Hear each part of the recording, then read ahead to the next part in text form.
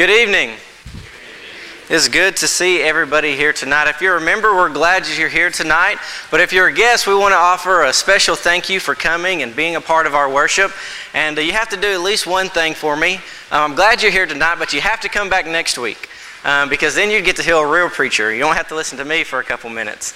But I am glad to be up here, and I'm glad that you're here. This week marks my first week of my second year here at Mount Juliet. So this is year number 2 for me, and it's been a year full of blessings, and I'm so thankful to be a part of this congregation and to be able to work with you and specifically work with the youth and teenagers of this congregation. David talks recently a lot about the not the simulcast, but the sermons being archived online. Well, my girlfriend, she's in Belgium. She's doing the study abroad program with Freed-Hardeman University, and she's going to be listening in tonight. So we might only have one viewer tonight, but that viewer will be from Belgium, so that's pretty neat.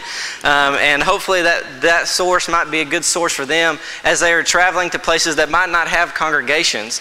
And so even though that they're halfway across the world, maybe in cities and countries that don't have a church, or they don't have a church that they could go fellowship with, they know that they can log on and worship with us every Sunday morning and every Wednesday night. And what an awesome opportunity, and what an awesome tool for us to reach people throughout the entire world. I have to say this before I begin. The idea behind this lesson isn't original. I got it from my little brother Patrick, and I don't usually give him credit for anything. And so this is a very big point in my life. And really, I don't think he's ever had original thought either, so it's probably not original to him either. But I figured I'd go ahead and say that. I'm not, I don't want to infringe on any copyright laws or anything like that. Tonight, we're going to be talking about the forgotten character, maybe a character that we've never thought about before. And I also have to say that I have to apologize to Miss Wendy. I gave her the wrong sermon title, and I gave it to her late. And so I'm not doing very good this past week, but hopefully we'll do better the rest of the evening. In 1955, an American woman in Montgomery, Alabama refused to give up her seat on a bus to another person. She challenged the law and got arrested, but was left with her dignity intact by resisting racial segregation. This led to a court case that eventually overturned bus segregation laws in both the city of Montgomery, but also throughout the whole state of Alabama, and we know that it started a movement throughout the whole country. The woman became a bold catalyst for the civil rights movement. Does this story sound familiar? We probably all could say a name that is associated with this story, but it might not be the person that you're thinking of. You might be thinking of Rosa Parks, right? The woman who was popularized for not giving up her seat. But the woman in this picture up here is named Claudette Colvin, and maybe some of you have heard of her, but maybe most of us, I hadn't until I began studying for this lesson, had never heard of Claudette. But Claudette refused to give up her seat on a segregated bus 9 months earlier before Rosa Parks. But we don't remember Claudette, or at least most people don't remember Claudette. That's a hard word for me to say. She is overlooked. She is sometimes forgotten. There are many people in the past who have been forgotten. Many people who did many great things. Many leaders and kings, presidents that were great leaders, great men. And then think about all the people that weren't in positions of leadership, weren't in positions of people looking up to them. Think of all the many men and women that were great, that have lived in the past, that have been forgotten, that aren't remembered, or maybe underrated. When we think about underrated, maybe we think about some professional sports players that were great players that were underrated. There are many athletes that we could name that were underrated players. Many current athletes that people seem to overlook, and they think about the greats, but there are many great players. There are many different people and many different things out there that are completely underrated or just completely forgotten about. But tonight, I want us to think about a character that I have never heard given the spotlight. I like to ask people who their favorite Bible character is. It's interesting to me. I think you can learn a lot about someone from knowing who their favorite Bible character is. Plus, it's just a very casual way to bring the Bible into a conversation. I think you can learn a lot about someone by the stories and the people that they look up to, the stories and people that they relate to. I've heard many people say that Noah is their favorite character. Maybe Noah is one of your favorite characters. And maybe you can relate with Noah in a sense. Noah lived in a time when everybody in the world was wicked. Now, we don't live in a time as bad as that, but maybe we go to work at a place where everybody is not good. Maybe we have lived in a place in our past that there were no good people around us. There were no Christian people. Everybody was, we might not have considered them wicked, but everybody was just not a good person. Nobody had morals. So maybe you can relate with Noah. Noah was a man who found favor in the eyes of the Lord. He stood out in times of great wickedness. Noah was asked to build a huge boat when there was no water nearby. And also it might have been that these people had never seen rain before. And so Noah building a boat, that was ridiculous, right? But he didn't let that stop him from being obedient to the Lord. Maybe you think of Abraham, the father of faith, a man that left everything behind to follow the Lord and let the Lord take him where the Lord would use him. Maybe you relate with Abraham. Maybe you like the character Abraham. One of my favorite Old Testament Bible characters is Moses. He came from humble beginnings, but God chose him to be one of the most influential leaders, if not the most influential leader in the Bible, with the exception of Jesus, that God would ever use. Moses was a humble and godly leader and a righteous man. I think Moses sometimes is underrated. Now, we all know Moses, and we've all learned about Moses, and we teach our kids about Moses. But I think sometimes Moses gets a bad rap. You know, when we think about Moses, maybe one of the first things we think about was, well, Moses, he struck that rock. He should not have done that, right? Moses struck that rock when he was supposed to talk to it, and certainly that was an act of disobedience. But do you know why Moses struck the rock? He struck the rock because he was mad that people weren't obeying God. He was mad that God's people were complaining about what God was giving them. And so the reason that Moses got angry was because people weren't doing what God wanted them to. Now, there's no reason to get angry. There's no reason for disobedience. But if there ever was a righteous reason for doing what was wrong, if that even makes sense, wouldn't it be for people not following the Lord? Moses, I think, sometimes is overshadowed by a lot of figures, but other than Moses striking the rock, what blemish is on Moses? What did Moses ever do wrong that we read about? I can't think of one thing except for Moses striking the rock. Moses was a man with very little blemish, but even Moses is not the character that I want us to highlight tonight. Maybe one of your favorite characters is Daniel. Daniel in the lion's den. Daniel was taken from everything he knew and placed in a society and culture that did not know God, but he remained strong and trusted in the Lord. The example he set for his friends, the king, and even the whole nation speaks volumes about the person that he was, even at such a young age. And then, of course, many people would say the Apostle Paul. Apostle Paul did wonderful things for the kingdom in the first century. And many of us maybe think we can relate with Paul. And Paul was the chief of sinners. And sometimes we might consider ourselves a chief of sinners. Paul was given the extraordinary opportunity to do amazing things for God's kingdom. The story of Paul is a story of redemption in Jesus Christ and a testimony that no one is beyond the saving grace of our Lord and Savior Jesus Christ. Paul's early life was marked with religious zeal against the church and against Jesus and brutal violence and relentless persecution. But fortunately, Paul walked the road of Damascus, and he was changed by Jesus himself. And the later years of Paul's life showed a marked difference as he lived for Christ and the advancement of the church. There are many more people that we could talk about, that we could look up to as an example of obedience and of faith and perseverance and how to love the Lord. These men might not get the credit they deserve in the world, but amongst the church, most of these men, they get a lot of credit. We teach these men fairly often. However, tonight, I want to tell the story of a character who doesn't get much credit. This character is one that we have all heard about, read about, and even sang VBS songs about. But when it comes to recognition, it gets very little. So if you would, turn with me to Luke chapter 19, and we'll figure out who this forgotten and underrated character is. Luke chapter 19, and this is where we'll stay for most of the lesson. Luke chapter 19, starting in verse 1, it says, "He entered Jericho and was passing through. And there was a man called by the name of Zacchaeus. He was a chief tax collector and he was rich. Zacchaeus was trying to see who Jesus was and was unable to because of the crowd, for he was small in stature. So he ran on ahead and climbed up into a sycamore tree in order to see him, for he was about to pass through that way. When Jesus came to the place, he looked up and said to him, 'Zacchaeus, hurry and come down, for today I must stay at your house.' And he hurried and came down and received him gladly. And when they saw it, they all began to grumble, saying, "He is gone to be the guest of a man who is a sinner." In verse 8 it says, Zacchaeus stopped and said to the Lord, "Lord, behold, half of my possessions I will give to the poor, and if I have defrauded anyone of anything, I will give back 4 times as much." And Jesus said to him, "Today salvation has come to this house, because he too is a son of Abraham. For the Son of Man has come to seek and to save that which was lost." You know the story, we know the song, and you probably think we know all the characters. We haven't forgot about any of these characters, right? But tonight, I want us to do a quick character study over all 4 of the key characters in this passage.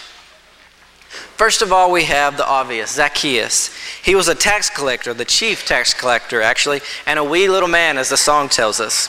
Tax collectors in those times were considered to be corrupt and were despised by members of the community.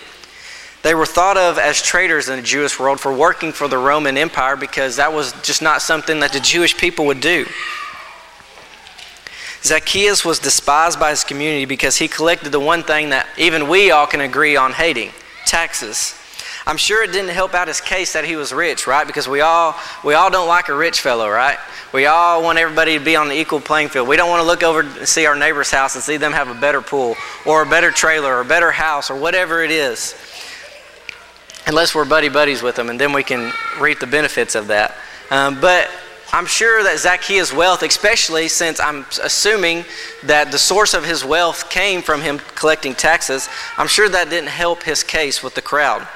Just based on the fact that Zacchaeus was a tax collector, we ourselves might be inclined to think lowly of him. But let's not let the crowd mentality persuade us. Look with me in verse 8 and let's see what it says. I'm reading from the New King James Version. In Luke chapter 19 verse 8 it says, "Then Zacchaeus stood and said to the Lord, 'Look, Lord, I will give half of my goods to the poor, and if I have taken anything from anyone by false accusation, I restore 4-fold.'" Notice the wording in the New King James. It says, "I give half of my goods to the poor. If I have taken anything from anyone by false accusation, I will restore 4-fold." By reading this, it seems like Zacchaeus is a good man. How many of us in here give half of our goods to the poor? How many of us in here, if we have wronged someone, give back 4-fold? This is what Zacchaeus did. The law required to make an amends for what you did wrong, but Zacchaeus was going above and beyond even what the law required of him. Now, some of you might be using a different translation of the Bible. Some of your translations might say, "and he will give." And so under that wording, we might think, well, Zacchaeus didn't start doing this until Jesus came into his life, right? Now, I'm not going to go into a deep language study, but if you do look at the Greek wording does seem to indicate a past tense, which would mean Zacchaeus was already doing these things. I overlooked this my entire life until I started studying this passage, but Zacchaeus was already giving to the poor. Zacchaeus was already giving back if he had done someone wrong.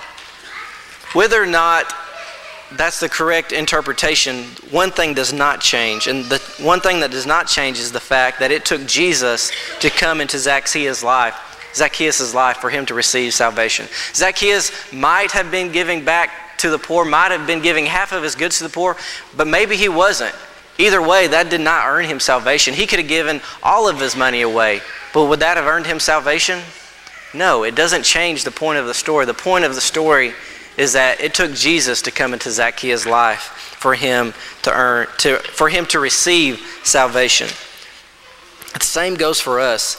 If Jesus isn't a part of our life, it doesn't make any difference how much money we put into the collection plate, even how regularly we attend service, even how regularly we study the Bible. If there's not a personal relationship with Jesus, and if Jesus is not a dominant figure in our life, then we cannot earn salvation. We can never actually earn salvation. It is a gift that only comes from having a relationship with Jesus. It can't be bought with money or deeds or action. Another thing that we can learn from Zacchaeus is his desire. In verse 4 it says, "So he ran ahead and climbed up into a sycamore tree to see him, for he was going to pass that way." It says he ran, which would not have been very characteristic of a Jew, especially a rich Jew. But Zacchaeus didn't stop there. Not only did he run, but he climbed up into a tree so that he could see Jesus. He had a desire to see Jesus, and he wasn't going to let anything stop him from accomplishing that. How bad is our desire to see Jesus? Are we willing to run? Are we willing to climb? Are we willing to make ourselves uncomfortable? Are we willing to maybe even make ourselves feel embarrassed in order to see the Lord? Zacchaeus was willing to do whatever it took to see Jesus, and that meant climbing up into a tree. I hope we are all climbing above the world and climbing above the crowd to see Jesus. We can learn much from Zacchaeus, and maybe he doesn't get the credit that he deserves as much, but even Zacchaeus is not the forgotten character that I want us to talk about that tonight. Zacchaeus is not the underrated character that I want us to highlight. The next character, or maybe I should say characters, is the crowd. As we read, we learn that there are many people that are flocking to Jesus, as we see throughout the entire gospel. People were going to Jesus, and for good reason, right? Jesus was feeding people. He was giving away free food, right? Who wouldn't want to go be a part of Jesus' crowd? But also he was healing those that were sick, healing those who were lame, healing those who had any kind of sickness. And he was teaching them like nobody had ever taught them before, not as the scribes or the Pharisees, but teaching them as someone who had an authority like they'd never seen before. The crowds were everywhere, and you can imagine that they were doing whatever they could to get close to see Jesus. In verse 3 it says, "And he sought to see who Jesus was, but could not because of the crowd, for he was short of stature." Zacchaeus was trying to see Jesus, but couldn't because of the crowd. The people that were following Jesus were preventing others from following Jesus. It's not the way it should be, right? The people that were following Jesus were preventing others from following Jesus. I wonder how often we find ourselves in that crowd. How often are we so fixated on getting ours or getting mine or making sure we get what we deserve that we don't see someone else who's trying to get what they need? I'm sure if you ask this crowd in Luke chapter 19, they might say something like, "Well, I was just trying to see Jesus. There's nothing wrong with that, right? That's admirable, right? I'm just trying to see Jesus." Maybe they might say, "Well, I didn't even see Zacchaeus there. I didn't even know that he was there." Or maybe they'd say, "Well, I didn't understand that he couldn't see. I could see. I don't understand why he couldn't see." The crowd was so worried about themselves, they didn't realize that they were preventing someone from seeing Jesus. There are so many people that we come into contact with every single day that are looking, but can they see? Are there people in your life that are looking for something, but they can't see past you because you're so focused on yourself? I certainly have been guilty of this. This morning in our youth class, we talked about how we need to stand out from the crowd, not so that we can boast and say, "Hey, I'm different from everybody else," but for the fact that others could see us and say, "This person's different." Maybe they're looking for something and they're not sure where to go, but if we're in the middle of the crowd, if we're blending in with the world, they're certainly not going to know where to go. God called us to be a city set up on a hill. A city set up on a hill is a place where everybody can see it, a place where everybody knows how to get to. God set the city up on a hill so that the saved could be at the top, but also so that the sinners could see where they need to be. And that's the same way that we need to be. There are so many people that we come into contact with every day that are looking, and I hope that we are not blocking them from seeing Jesus. If we continue reading, we see that the crowd didn't just stop at hindering Zacchaeus from seeing Jesus, but when Zacchaeus finally got the attention of Jesus, what did they do? They groaned and complained. The crowd must have not known Jesus. They must not have known what Jesus' mission was, because Jesus' mission was to seek out people like Zacchaeus. Jesus' mission was to seek and save the lost, just like Zacchaeus. Far too often, I think we find ourselves acting like this crowd. Maybe a guest comes in here. Maybe someone who isn't right with the Lord comes in here, and we're so focused on our routine, so focused on our friends, so focused on what we're doing that we don't even notice that someone else is trying to see the Lord. And maybe because we're so fixated on ourselves, others can't see past us. Maybe we see someone who's trying to make a change, and rather than trying to see them, rather than trying to help them, we see someone that shouldn't be here. Maybe we think they don't fit in. I know what they did the other night. Why are they here? What a hypocrite. Instead of judging, instead of overlooking someone, we should see an opportunity for Jesus to reach out and change the heart of one more soul. Don't be in the crowd. Don't be someone who blocks Jesus' view from others. And certainly don't grumble, complain, or moan when someone does try to come to Jesus. We can learn a lot from Zacchaeus about his desire and his willingness to strive to reach Jesus. And we can learn a lot from the crowd and how we should humble ourselves and put others before ourselves. But neither of these characters are the ones that I want us to specifically highlight tonight. The next character I want to talk about, well, he's kind of a big deal. He's very much underrated, but that's just because we can't even comprehend his goodness. Of course, I'm talking about our Lord and Savior, Jesus Christ. Jesus is the main character in this story, but he's also the main character in the story of the entire Bible. I love to study Jesus, and especially the encounters that Jesus has with people one-on-one. We can learn so much from his wisdom and so much from the way that he handles different situations if you look at how Jesus did personal ministry. Certainly he ministered to the masses, but I think Jesus' strength was when he went one-on-one with another person. The key point that I want to emphasize about Jesus in this passage is that he saw Zacchaeus. Sounds very simple, right? He saw Zacchaeus. The crowd paid no attention. Maybe they didn't even realize he was there, but Jesus did. Jesus saw Zacchaeus. In verse 5 it says, "And when Jesus came to the place, he looked up and saw him and said to him, 'Zacchaeus, make haste and come down, for today I must stay at your house.'" Jesus saw Zacchaeus. What an important part of the story that sometimes we maybe overlook.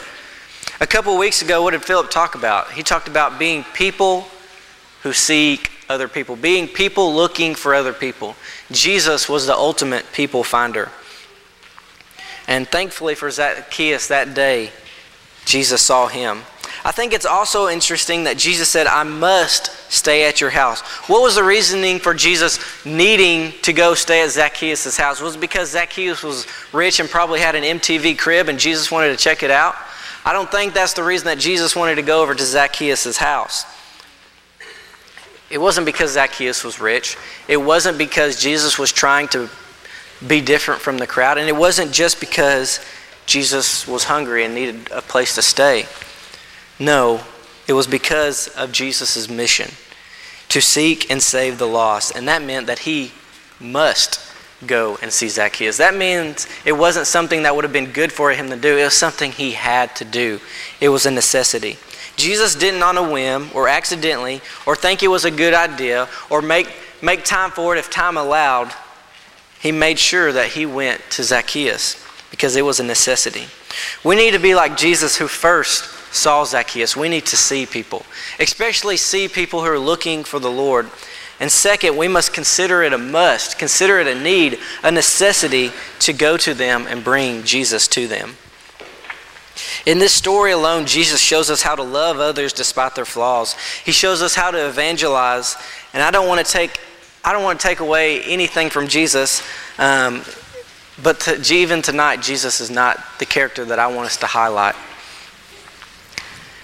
Without Jesus, there is no Zacchaeus story, but also without this character, there is no Zacchaeus story.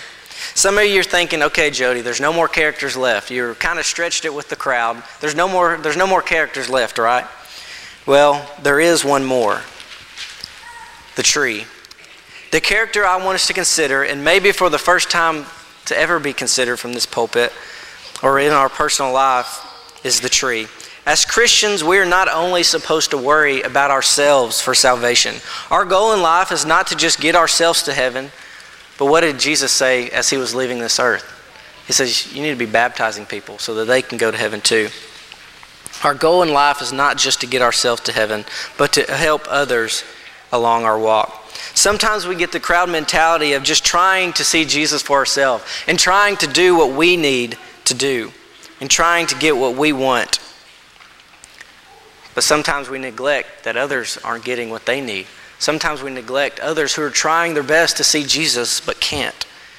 Zacchaeus was doing his best to try and see Jesus, but his height and the crowd was keeping him from achieving that goal. Zacchaeus needed something. He was desperate. He was a Jewish man who was desperate to see the Lord. He probably tried to run into the crowd and make his way through like a bowling ball, but him being a man of short stature, he was no competition against the crowd. They probably pushed him back, or maybe they didn't even realize that he was trying to get through. He couldn't go through the crowd. He couldn't look above the crowd. He couldn't run around the crowd. So Jesus found a tree. He found something that could lift him up to see Jesus. The crowd was making it impossible for him, so he found a way to see Jesus.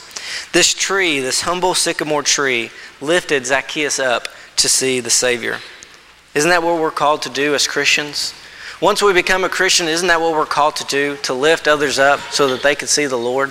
To lift others up so that they can see Jesus? We ourselves cannot earn someone else's salvation. We can't make someone become a Christian. But what we can do is lift them up so that they can see Jesus and so that Jesus can work in their life. We are called to be those who lift others up. We are called to be like this humble sycamore tree. In Psalms chapter 1, starting in verse 1, it says, "Blessed is the man who walks not in the counsel of the wicked, nor stands in the way of sinners, nor sits in the seat of the scoffer, but his delight is in the law of the Lord, and on his law he meditates day and night. He is like a tree planted by the streams of water that yields fruit in its season, and its leaf does not wither, and all that he does prospers." The crowd stood in the way of the sinner trying to see Christ. Zacchaeus couldn't see Jesus because of the crowd. But a tree rooted in Christ is strong enough to lift others up to see Christ. Often I find myself thinking far too much of myself and not focusing on the growth of others, not focusing on the souls of others. I think we could all consider ourselves guilty of that at times. Instead of being a part of the crowd, instead of being like the crowd, we need to make sure that we act like this tree. We need to make sure that we find time, make it a necessity to lift others up to see Jesus. Let's learn how to lift up others to see the Savior. How do we do that? How do we lift someone up so they can see Jesus? Well, first, we must have the strength to do so. We must be a Christian that's strong enough in our walk that we can help others in their walk. In Psalms, it says that a tree planted by streams of water yields fruit. We need to plant ourselves in the Word of God. We need to plant ourselves in the law of the Lord so that we can have the strength to lift others up. Secondly, we can pray. Pray that God would just send us one person to lift up. Pray that God would send us just one person that we could lead towards Him. And thirdly, we must act. Maybe it's giving someone one of those Mount Juliet church cards that has our information on it. Maybe it's telling someone about the online sermon archive. Maybe it's inviting someone to church. Maybe it's inviting someone to have a Bible study. Maybe it's just reaching out to someone in whatever need that they have. We need to do something. I love the story of Moses in Exodus chapter 14, verses 15. Maybe it's 15:14. But Moses is praying, and he's praying for wisdom, and he does not sure what to do with the children of Israel. And I shared this morning in Bible class. And Moses keeps praying, he's praying, he's praying, he's not taking any action. And finally the Lord says, "Moses, get up and do something. Moses, get up and tell the Israelites what they need to do." Sometimes we use prayer, I think, as a crutch. Sometimes we think, well, I'll pray for that person. Or sometimes we think, I'm going to pray for that person to come to the Lord. That is wonderful, and that is a necessity. We are called to do that. But if we're not doing anything about it, then we're not following the second part of God's commandments. In this story from Zacchaeus, we learn that personally, we must have a desire to see the Lord, and we must strive to see Him at all costs, no matter what it takes. We also learn that we ourselves cannot earn salvation. We cannot give enough money. We cannot do enough good things to bring salvation into our life. Only Jesus can do that. From the crowd, we learn that we must not discourage or even ignore those who are trying to see Jesus. We need to humble ourselves and be mindful of others. And from our Lord, we learn that we must see people. We must see people. We must be people looking for people who are looking for the Lord. And then we must do something about it. We must do something about it. It's not a good thing. It's a necessity. It's a need thing to do. We must do something about the lost. And from the tree, the forgotten character, the overrated character, the character that sometimes we don't seem to think about, we need to learn to lift others up so that they can see Jesus. This whole month we've been talking about reaching souls. An expectation of God is that we reach out and tell others about God, tell others about Jesus, tell others about the church and the way that it has worked in our life. One way that we can do that is by lifting up others to see Jesus. If you're a member here, if you've been coming here regularly, you know that we offer an invitation almost at every service. Maybe you're a guest and you're not familiar with it. Tonight, you have to offer, you have an invitation to come to know the Lord, not because I'm extending it, but because Jesus has extended it, and it's always open. Tonight, maybe you find yourselves relating with the crowd, and you feel like you've been hindering other people from seeing Jesus. Maybe you have even ignored the efforts of others to come to know the Lord. We can change that. We can learn to be like the tree. We can learn and become like the sycamore tree that's lifting others up. Maybe tonight there's somebody in here that feels like Zacchaeus. They feel like they've been trying to become a part of this church. They've been trying to become a part of the Lord and His body. They've been trying to see Jesus, but there's so many distractions. There's so many things that are getting in their way. Maybe you find yourself in those shoes tonight. If that's the case, let us lift you up. Let us lift you up in prayer. Let us lift you up so that we can pray for you and that we can be there for you. Tonight doesn't have to be like every other night. Tonight we can do something about the way we've been living. We can change if we need to make changes to become who we need to become. We can change into someone that lifts someone up. We can change into being like the tree so that others can see Jesus. Tonight, if you need to make a decision to become baptized, if you want to put on Jesus Christ in baptism, we can make that happen. Tonight, if you need to be lifted up in prayer, we can also make that happen. If you have any need, we ask you to come